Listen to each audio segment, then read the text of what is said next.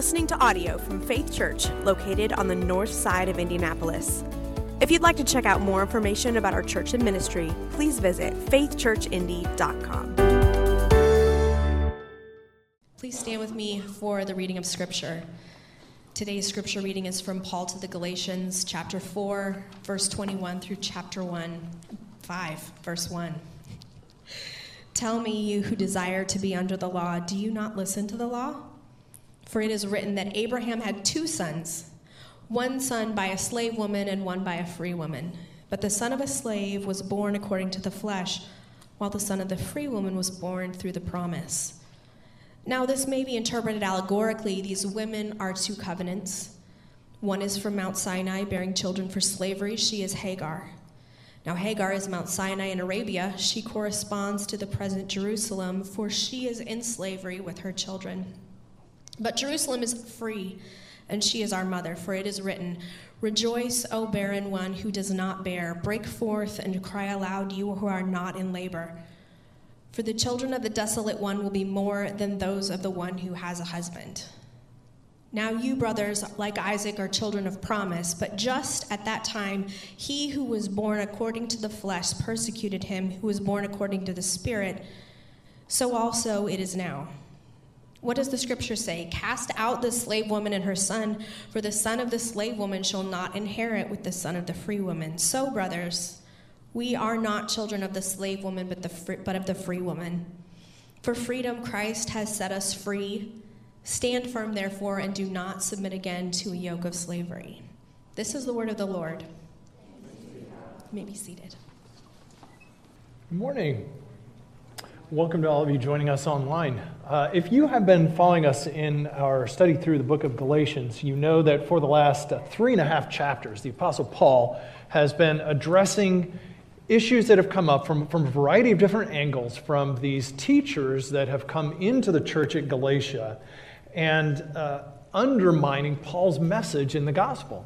They've been telling the Gentile believers that to know that they're really part of the community of God's people, they need to become Jewish. That faith in Jesus isn't enough. If you're going to believe in Israel's Messiah, then you have to become an Israelite. You have to take on all the Torah. You have to take on all the outward expressions of Torah observance, circumcision, and kosher food, and all of it. And it's causing a lot of confusion and a lot of concern. And Paul's response, as Pastor Joey started us looking at last week in verses 12 through 20, is a relationship intervention. And he took us through the first couple of steps of that last week, remember? First of all, reinforce the value of the relationship. You are my children in whom I am in the anguish of childbirth until Christ be formed in you. I care about you. You know that you matter to me. And I want what's best for you. And then second, try and point out how serious this situation is. Please believe me when I say this. This is doing no good for you. Maybe you've been in some interventions like that or been on the receiving end of them. That guy is no good for you. He doesn't really care about you. You know, when you talk to people that way, I don't think you really hear how it's coming across. Or I know you mean well, but when you do that, there's this negative outcome. He's trying to help them see the seriousness of the problem. And this week we're going to move on to steps 3 and 4 in that relationship intervention. He starts off with a story to add some emotional weight to what he's saying. And he's trying to help them look down the path that they're on to the future. Essentially saying, look, you know I care about you, and this is a problem. You may think I'm overreacting, but let me help you see where this goes if nothing changes. Because believe me, 5, 10, 15 years down the road, you're going to look back with a lot of regret and wish that you had listened to this warning, that the path that you are on is going to end up in misery and brokenness and destruction. And then he finally comes to the application that to drop the hammer, you've got to break off the relationship. Here's the heart of, I think, what Paul's getting at in this passage. You deserve better. You deserve better. This is not what God made you for. This is not what he saved you for. This is not God's good purposes for you. You don't have to listen to the message that those law-loving people are bringing on to you. God made you not to be slaves to law-keeping, but to be free in Christ, to be alive. God made you to live for the purposes that he's created you for. You were made for better. And he brings all those appeals in the last 4 chapters together in that first verse of chapter 5. For freedom, Christ has set us free. Stand firm then, and don't submit again to a yoke of slavery. Now, if you haven't already, go ahead and turn in your Bibles to Galatians chapter 4, starting in verse 21. It's on page 20 of your Galatians scripture journals, or if you're using one of the Bibles in the seat in front of you, it's on page 1157. So let's jump in and look at this together. One commentator says this section is a tour de force. It is kind of a masterpiece of Paul's argument. He's looking back to Genesis, chapters 15 to 21, and he has that in mind, and he starts this section in verse 22 with a simple statement. Abraham had 2 sons, one by a slave woman and one by a free woman. And then he brings it to a simple conclusion in verse 31. So, brothers, we are not children of the slave, but of the free woman. But to get from one to the other, he goes on a journey that most commentators agree is probably one of the most complicated and hard to understand in all of Paul's writings. So I want to say thank you to Pastor Joey for letting me have this passage today. Paul is doing some unique things here that it will benefit from slowing down to pay attention to. So, starting in verse 21. He basically begins by asking, okay, you who say you want to be under the law, who say that we need to follow God's law as his people, to know that we are his people, have you really thought that through? Are you sure you understand what the law says? And Paul is using the law in a couple of senses. There's a narrow sense here in which the law is the 613 commandments of the Old Covenant. But there's a broader sense in which the law is really just the Word of God. It's his revelation. So he's looking back not to a passage in Deuteronomy with a specific command, but to the Old Testament story itself. And he goes back in verses 22 and 23. It's written in that law that Abraham had 2 sons, one by the slave woman, one by a free woman, but the son of the slave was born according to the flesh, while the son of the free woman was born through promise. Okay, so here's the background. Back in Genesis 15, God had already made this promise to Abraham that I'm going to bless you and provide a multitude of offspring, and you're going to they're going to be as numerous as the stars in the heaven, and you're going to be a blessing to the whole nations of the world. But time has gone on and there's no heir. And so Abraham and Sarah are starting to get a little worried and a little weary of this, and they decide that they're going to help God out using their own resources. So the Bible does not pull any punches. This is a pretty unpleasant story. Sarah gives her maidservant Hagar to Abraham to father a child with. It was wrong today, and it's wrong then. This was not God's plan or intention. So when Paul says in verse 23 that this child was born, 23, according to the flesh, the son of the slave woman, he's simply saying that this was the product of human self-reliance, of us taking matters, them taking matters into their own hands to kind of help God's plan along. And so Abraham is ceasing to rely on God's promise and God's power to fulfill what he said he would do. And he's going to make it happen himself. So the child is born, Ishmael is born, and he grows up. Then 14 years later, Genesis 17, God shows up again.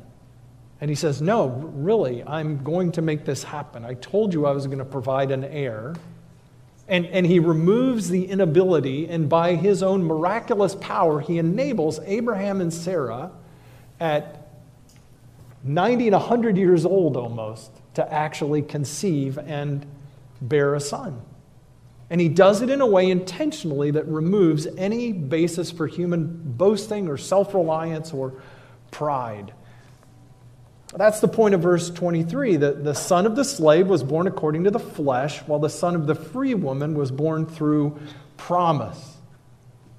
Isaac's birth was the result of God's miraculous power, his fulfilling the promise of what only he could do. And then in verse 24, Paul says, okay, now, those are the facts, but we can look at them as kind of an allegory, kind of typology. He's not saying it's fantasy. He's not saying it's not history. He's saying they represent things bigger than themselves. They represent two covenants, Paul says. The woman from Mount Sinai, the one bearing children for slavery, is Hagar. That's Mount Sinai in Arabia. And she corresponds to the present Jerusalem, for she is in slavery with her children. Now, commentators aren't totally sure why he mentions Arabia there particularly, but I think there's like a geographical significance to it, like that's outside the promised land. That's the whole point that he's drawing here. The key question is, how does Hagar and her affair with Abraham and the son Ishmael, how are they like the law from Mount Sinai? Hagar's giving birth to Ishmael was done through the flesh. It was done in human power.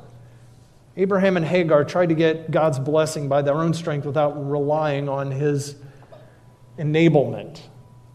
And in a sense, Paul is saying that's what the law reflects. It does not give us the power to do what the law itself commands. It can tell us what ought to happen, but it never actually helps us accomplish it. And back when Israel received this law of how they were to be perfect and holy and righteous and reflect God's character in all that they did, do you remember what their response was? Oh, yes, we'll do that. We will certainly obey perfectly everything God commands us to do. How in the world were they going to do that? They didn't have the power to do that themselves. The law was meant to humble them, but instead it made them proud. And that's what the law does, Paul is saying. They didn't have hearts to trust in God, to depend on him. And when they tried to keep the law in their own power, the result was a legalism, a pride of their accomplishment. Oh yeah, we can definitely do what God wants done, just like Abraham and Hagar were going to produce the heir. But the law can never produce the righteous life that God requires or the freedom that God desires and intends for us. Paul's saying, you deserve better. You were made for better than this. Because we're not free. We're not free in our ability, even our desire to obey God. And to bring the allegory up to date, and Paul says that's what corresponds to the present Jerusalem in slavery with her children. You see what Paul's doing here? He's saying these people who've come from Jerusalem into the church who are telling you need to obey the law, they're taking you back into slavery. They're the ones who are oppressing you. The Jerusalem, the earthly Jerusalem that these guys are coming from, that say they have authority, that's slavery. That's law-keeping slavery. So Paul's point is, those teachers may show you how to become sons of Abraham through circumcision, but you're going to end up being a son of Hagar, the slave woman, not the free woman. Because that's the other half of the allegory that he says here in verse 6. Sarah and her child Isaac, the Jerusalem above, in verse 26, is free, and she is our mother. The Jerusalem above that Paul's referring to, it's kind of a unique phrase. It never shows up in any of Paul's other writings. It's this image that he's picking up on rabbinic thought. The rabbis said that the temple, the tabernacle here on earth were copies of what was done in heaven. So there's an echo of that there's a Jerusalem above that is the community of God's people in his presence, where God dwells with righteousness and peace and justice. And that community is our life Our life comes down from heaven, from the community of God and his people above.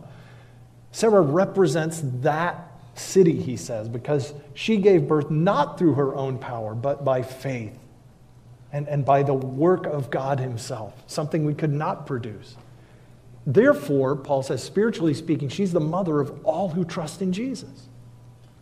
She's the mother of all who are walking by faith in the hope of God's promise and not trusting in their law-keeping or their obedience. Our life is by the work of God to make us his people and to put his Spirit in us and write his law on our hearts, so that those who are born of the Spirit are also parallel with those who are born of the promise. It's the fulfillment of God's promise, is the coming of his Spirit to make us new and to live in us and to give us that freedom. And then in verse 30, he says it's not the slave woman and her son that are going to inherit. They're not part of the covenant community. They can't get you there. It's we who live by faith in the Son of God, not in our law-keeping righteousness, who are free. See, here's what's going on in Galatia, okay? These people from Jerusalem, maybe they're Jewish believers, they're insisting that Scripture says, Jews and Gentiles can't live together. So if you're going to be part of the covenant community, you have to become a Jew. And Paul says, no. Don't you understand what God's purpose and what God's promise to Abraham was? It was always that Abraham was going to be a father of nations, of a multitude of people. And now the promise has been fulfilled in Jesus. And the heavenly Jerusalem, Paul says, in that imagery, the life of faith in God through Christ is giving birth, he says, again using that imagery, giving birth to multitudes of children. There's a quotation, that long quotation from Isaiah 54. Rejoice, O barren one who does not bear. Break forth and cry aloud, for the children of the desolate one will be more than those of the one who has a husband. Okay, so what's Paul getting at here? This is a promise that God gave to Isaiah about the exiled people in the Old Covenant returning back from Babylon into the land. And he's saying, look, you had a multitude before, and it's been wiped out. The city's desolate. It's in ruins. But I'm going to restore you. I'm going to take away the curse. And right now you see yourself as barren, but let me tell you, when the Messiah comes, the people of God will again be a huge multitude, more than you can number. Right now you look barren, but you will be. The people of God, the family of God will be an overwhelming number. And all that has come to reality in Jesus. And it's the people who are trying to get you to obey God's law as the measure of being his people who are taking you back into slavery. That's the path of curse and barrenness and slavery and destruction. And they're even persecuting you, Paul says. In verse 29, just as at the time Ishmael was persecuting Isaac, who was born according to the Spirit, so also it is now. Now, we don't know if there was physical persecution going on, if it was exclusion, if it was just withdrawing into their own group and telling them, you're not really Christians because you're not with us. That's what happens when flesh is at work. Our flesh rises up to judge and condemn others and then punish them for not measuring up to the standard. And then he closes in chapter 5, verse 1. Don't return to slavery. Don't go back to Egypt. Don't go back to the law. Don't go back to Sinai. The Messiah has set you free, and his purpose is to keep you free and to live in that freedom.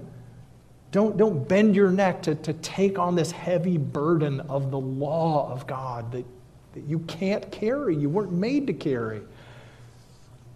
Not just because it leads to pride in your law-keeping, but it belongs to an older era before the Messiah came. Remember, the law was simply to point us to Jesus. not to do the work that only Jesus could do, to insist on law keeping as the measure of whether I'm in the family of God is saying that the Messiah hasn't come yet. And Jew and Gentile alike are all still under the commandments of the law. But if Christ has come, you are free. You're free. Now, maybe for us as Americans, we maybe even, yawn a little at that. Like, yeah, of course we're free. We're Americans, right? We've always been free. Sort of sound like the Jews in Jesus' day. We've never been slaves to anyone, right? What is Paul talking about here? What does freedom look like?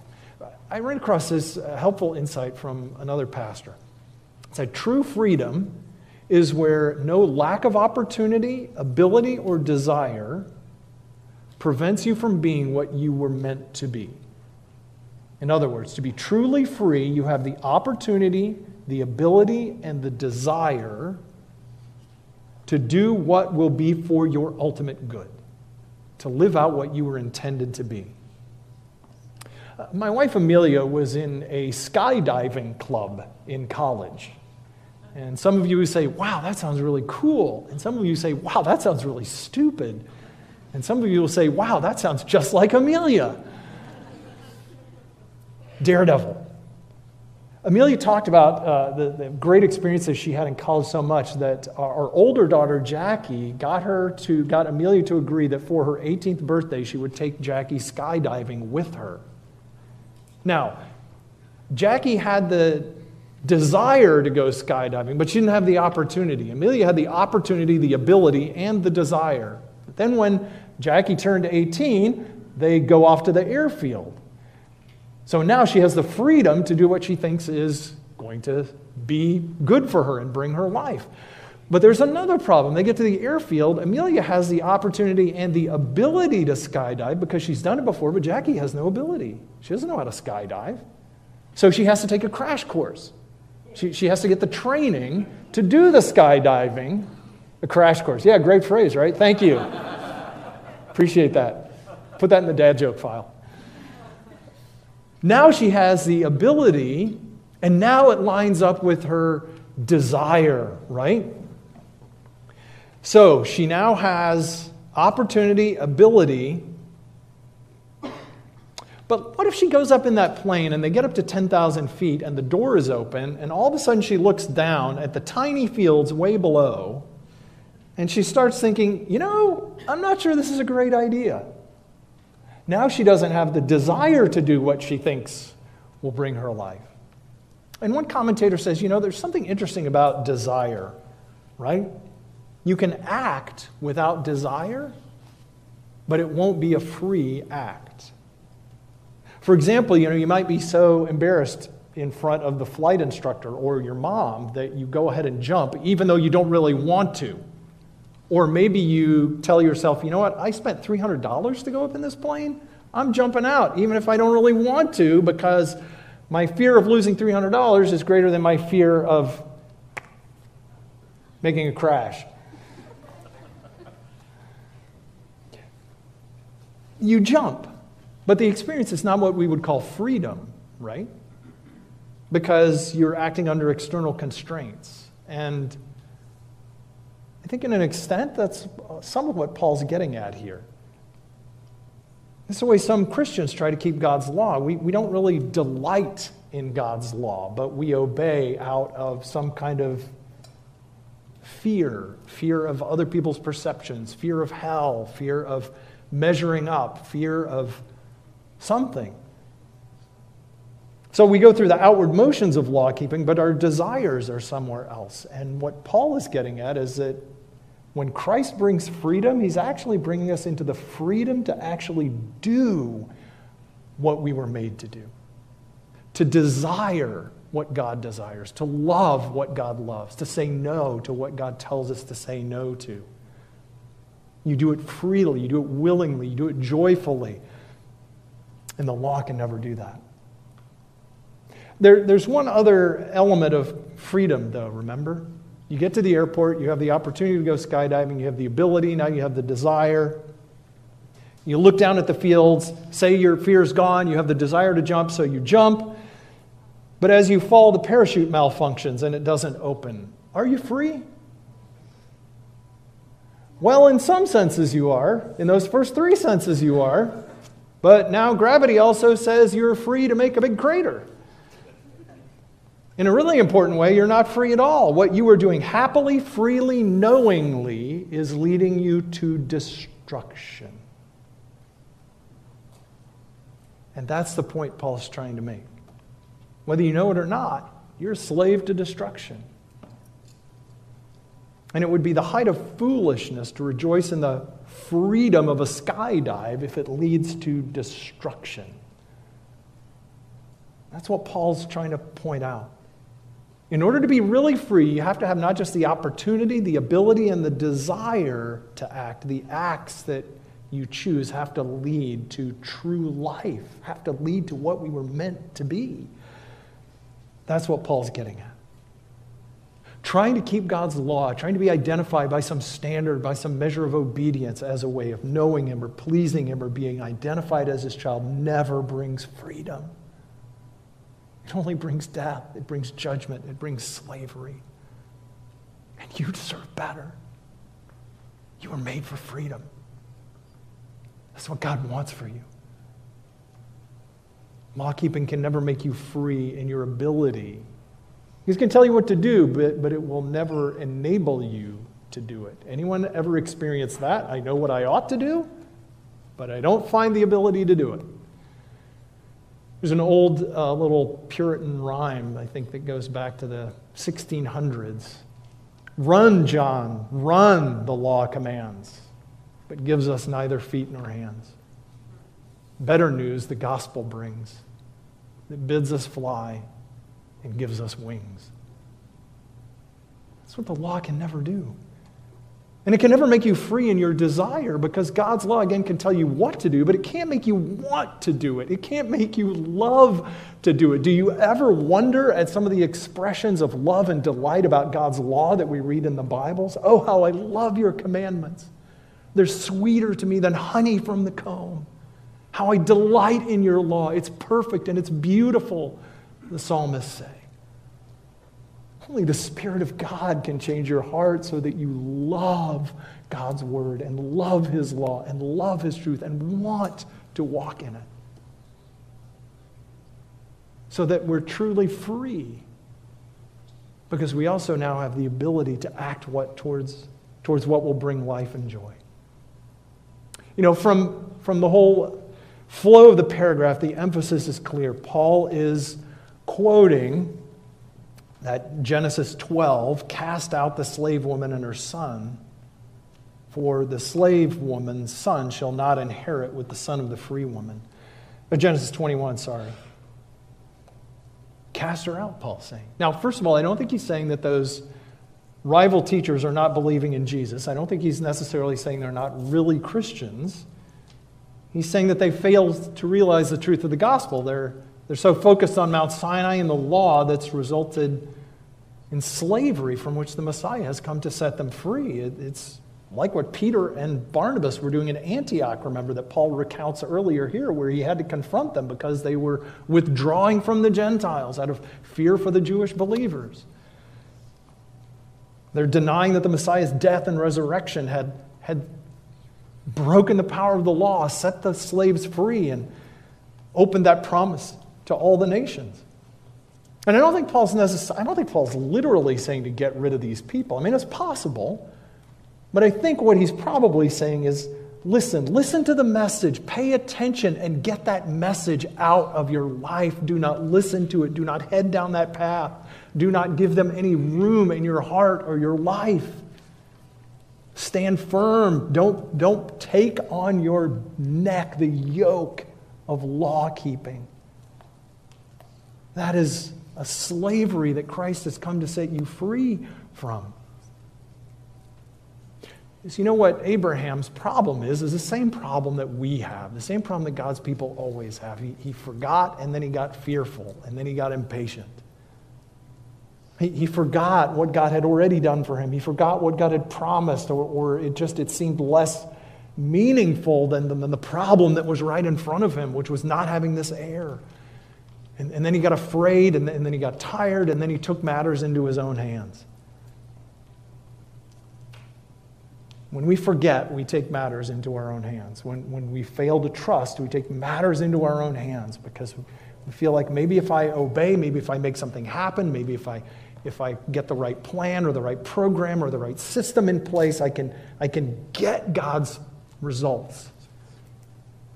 I tried trusting God, but nothing has changed. And that's where all kinds of helpful people will step in with 7 keys to this and 5 steps to that and 3 secrets to the other. And there may be wisdom in those things. There may be some really genuinely good insight in those things. But the problem is better habits will never change our hearts. And if that's what we're relying on, that's just another form of law keeping. Well, if I just follow these 6 steps, then I can become the person. Then I can get the result. Then I can be what I want to be or what I think God will provide through that. And the other danger is, what works for me can quickly become what should work for everyone. So follow my steps and you should get the results I got unless you're doing something wrong and then you're the problem. You see how it's putting a yoke of slavery on us again. When we start saying, this is what it looks like to be a faithful Christian, or this is the secret to make your kids turn out the right way, or get the girl or the guy of your dreams, or get the success that you long for. And then we measure other people's godliness or spirituality on whether they're getting the same results that we got from following the steps that worked for us. Law keeping that lets me define whether or not I'm really a child of God and how close I am to Jesus. Graduate of Trinity Evangelical Divinity School, Dr. Sharon Hadi Miller shared this. I loved it. In our culture, identity is increasingly becoming a religion. That realization has given me a lot of clarity about the language that's used around identity, how finding your true identity will save you, the sacredness of your particular identity, the worldview that emerges from running everything through the filter of one's identity. And of course, there's always an evangelistic zeal in talking about our identity and wanting others to approve or recognize it. Now, she says that this attention to recognizing differences in backgrounds and experiences and perspectives is needed. It's a needed corrective to us who may tend to think that what we look like and our experience is the standard that everyone should measure up to. It's a needed correction, she says, but the religious nature of language around identity has helped me better grasp the role that it's playing. Oh, can't you see that? That's totally what our world does, isn't it? Is we want to put a label on you and put you in a box and decide whether you're on this side or that side or in this group or in that group, and then that becomes the answer. That becomes the key to understanding everything about you. And I don't need to know anything else because you have this label put on you.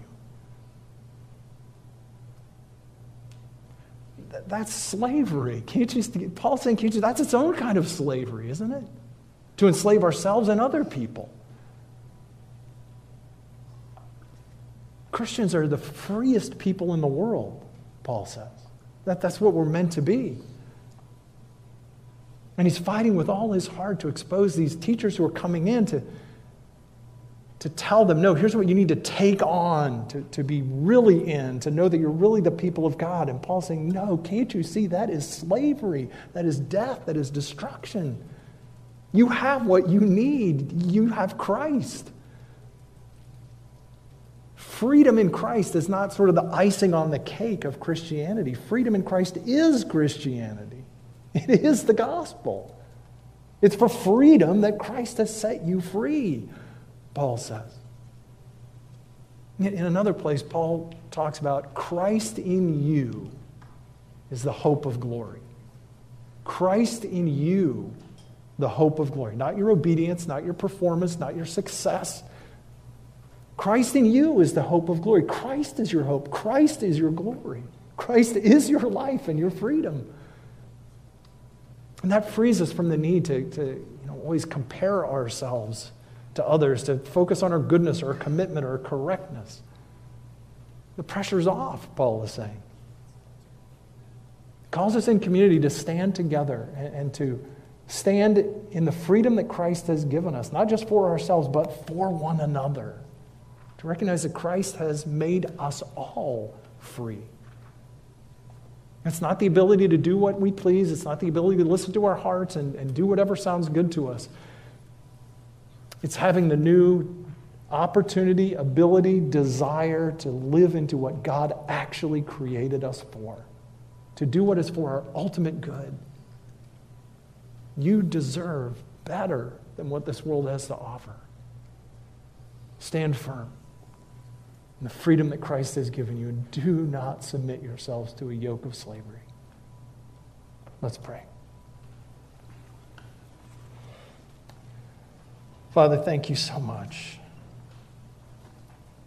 that we are the fulfillment of this promise, that the children of the desolate one, the one who is desolate, will be more than those of the one who has a husband. Thank you that you have fulfilled in Jesus your promise to bring to Abraham people from every nation and tribe to be a part of the community of the Savior. And that is our life by faith in what Jesus has done. Oh, Father, help us to see the ways that we tend to put on ourselves, and especially on others, a yoke of slavery, of law-keeping, righteousness, and identity. Oh, may our identity, our hope, our glory be in Jesus, in what he has done. Help us to live in that freedom. We pray in Jesus' name. Amen.